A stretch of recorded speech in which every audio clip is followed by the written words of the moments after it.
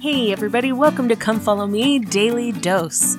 I'm Lindsay Hansen, and today is July 15th. Today we are going to continue in this week's Come Follow Me block and study Alma chapter 33.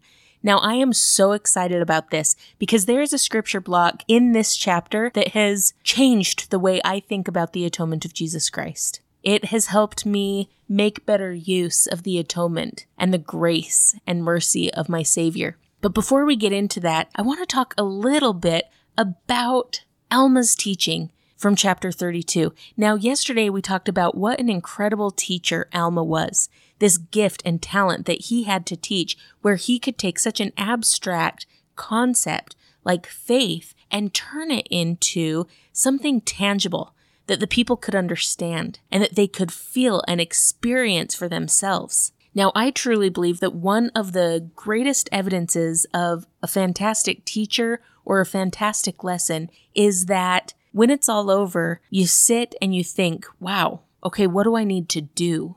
How do I apply that? How do I obtain what they were just talking about? We see that with Aaron and the father of King Lamoni, if you'll remember. Aaron teaches him about God. He teaches him about the plan of salvation and eternal life. And the father of King Lamoni had his mind blown, right? And he said, what do I need to do so that I can obtain this eternal life that you've taught me about? Aaron teaches, and he teaches in such a powerful way that it leaves the father of King Lamoni saying, okay, what do I need to do? Sign me up. I am all in. I'm going to make a change. And that is exactly what great teaching should do. It should leave us asking, okay, what am I going to do about that? What change am I going to make? How am I going to apply it? Now, as we begin Alma chapter 33 here, that is exactly what we see from the Zoramites. Alma finishes teaching them, and then look at what they say to him. Verse 1, it says, Now after Alma had spoken these words, they sent forth unto him, desiring to know whether they should believe in one God, that they might obtain this fruit of which he had spoken, or how they should plant the seed, or the word of which he had spoken, which he said must be planted in their hearts, or in what manner they should begin to exercise their faith. So Alma finishes teaching about the seed and faith, and they respond by saying, okay, what should we do to plant the seed or the word in our hearts? How do we do that? And how do we begin to exercise faith in the way that you have taught us to do? What do we do? How do we do it? What changes do we need to make? So this incredible discourse that Alma teaches in Alma 32 leads to a change of heart. It leads to a change of desire and a change of action among the Zoramites. So Alma begins to teach them about prayer. If you'll remember, the Zoramites believed that they had to be praying in a synagogue. They would go up on the Remiemptum, they would recite a prayer that was the same for every single one of them, and then they would leave, and they would never even think about God again for the rest of the week. These Zoramites in particular are sad because they've been kicked out of their synagogue, so they feel like they can't pray. But Alma begins to teach them that they can pray anywhere. They can pray in their fields, they can pray in their closets. And not only does he say pray, but he says cry. Cry unto him in your fields. Cry unto him in your closets. I love that distinction there because in their minds they're thinking prayer is this recited thing that has to be said in a certain place. And Alma's teaching them, no, you can cry unto the Lord the desires of your heart at any time and anywhere. But then he goes on and he teaches them about the Savior. He explains that there are prophets who have testified that the Savior would come. And in verse 18 he says, But behold, this is not all. These are not the only ones who have spoken concerning the Son of God. Behold, he was spoken of by Moses. Yea, and behold, a type was raised up in the wilderness, that whosoever would look upon it might live. And many did look and live, but few understood the meaning of these things. And this because of the hardness of their hearts. But there were many who were so hardened that they would not look. Therefore they perished. Now the reason they would not look is because they did not believe that it would heal them.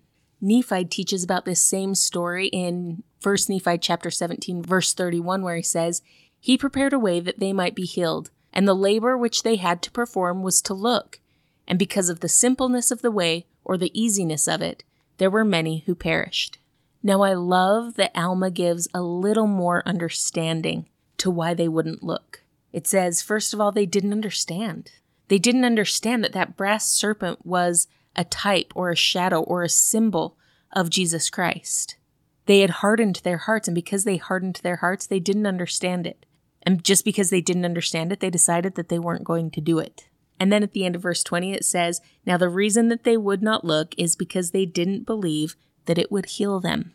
So let's relate this to our day a little bit more. Keep in mind, the children of Israel camped in groups. They were close together. There was no social distancing happening in the camp of the children of Israel.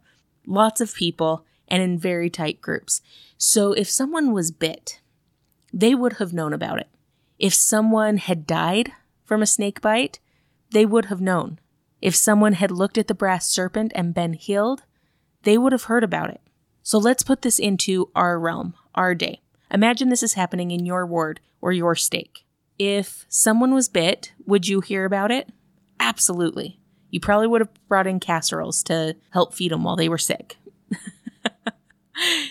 If someone had died, would you know about it? Of course. You would have been preparing funeral potatoes like nobody's business. You would have taken care of it. You would have known. If someone had looked to the brass serpent and been healed, would you know? I believe yes. I think that we would have fast and testimony meetings filled with stories of people saying, you guys, look at the brass serpent. It works. I was bit. I was hurt. I was sick. And I looked, and here I am, healed. You would have heard stories.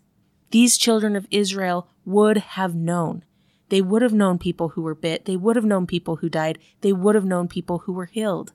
But as it says in that last part, they didn't believe that it would heal them. Maybe they thought that their bite was worse than everyone else's. Maybe they thought that they were too sick. Now, my friends, let's put this in the context of what it's actually speaking about. The brass serpent is a symbol for Christ. And how often do we treat Christ's atonement and his grace like they treated that brass serpent? Oftentimes when we read verse 20, we say, now the reason that they would not look is because they didn't believe that it would heal them. But I like to read it like this. They didn't believe that it could heal them. For everyone else, that's great. It worked for you. I'm glad that your bite wasn't as bad as mine. I'm glad you're not as sick as I am. I'm so glad that it works for you. But I can't believe that it will heal me. Why would it? Why would the brass serpent heal me? My bite is too bad. I'm too sick. And oftentimes we treat the atonement of Jesus Christ like that. My weaknesses are too great for grace to strengthen me. I've sinned too much for the atonement of Jesus Christ to heal me. My friends, do not believe that lie of the adversary.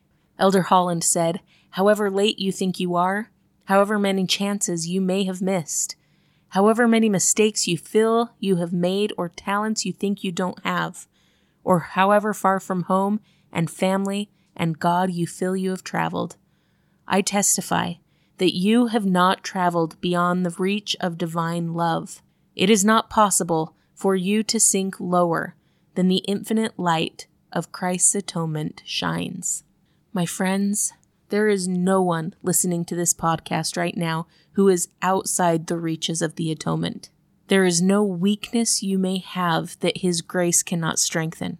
There is no forgiveness that you need to extend that his atonement can't help you with. And there is no mistake and no sin so great that the atonement of Jesus Christ cannot heal you. I think oftentimes because we speak of the infinite atonement and the greatness of the atonement and the eternal nature of the atonement, it's easy to think of the atonement and of grace as this all-encompassing gift to mankind, which it is, absolutely 100%. But I think because we think of it that way so often, sometimes we overlook that it was Christ's magnificent, eternal, and infinite gift to you. My friends, the atonement of Jesus Christ is real. He suffered in the Garden of Gethsemane for you. He allowed himself to be taken and crucified on a cross for you. And he rose on that third day to triumph over death for you because he loves you and because he understands your worth. No matter the pain or the sorrow or the weakness or the sadness or the sickness or the sin that you are experiencing right now, or that you have experienced, or that you will experience, Jesus Christ can heal you personally, individually, as if you were the only one. Believe that. Trust that. Allow him to testify to you of that truth, and let him heal you. Thank you so much for listening today. This has been Come Follow Me, Daily Dose, and I'm Lindsay Hansen.